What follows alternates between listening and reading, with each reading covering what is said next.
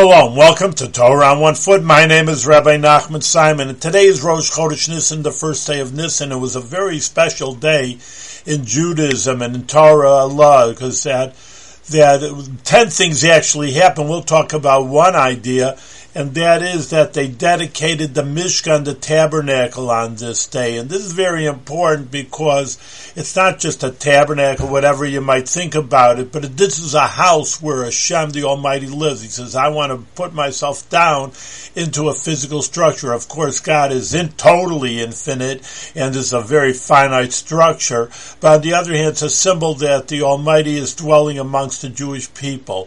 So therefore, this is an auspicious day for us amongst many other things. But again, we say that Nisan is the month of liberation, should be the liberation for us and all the Jewish people and in the entire world from this bitter galus that we live in.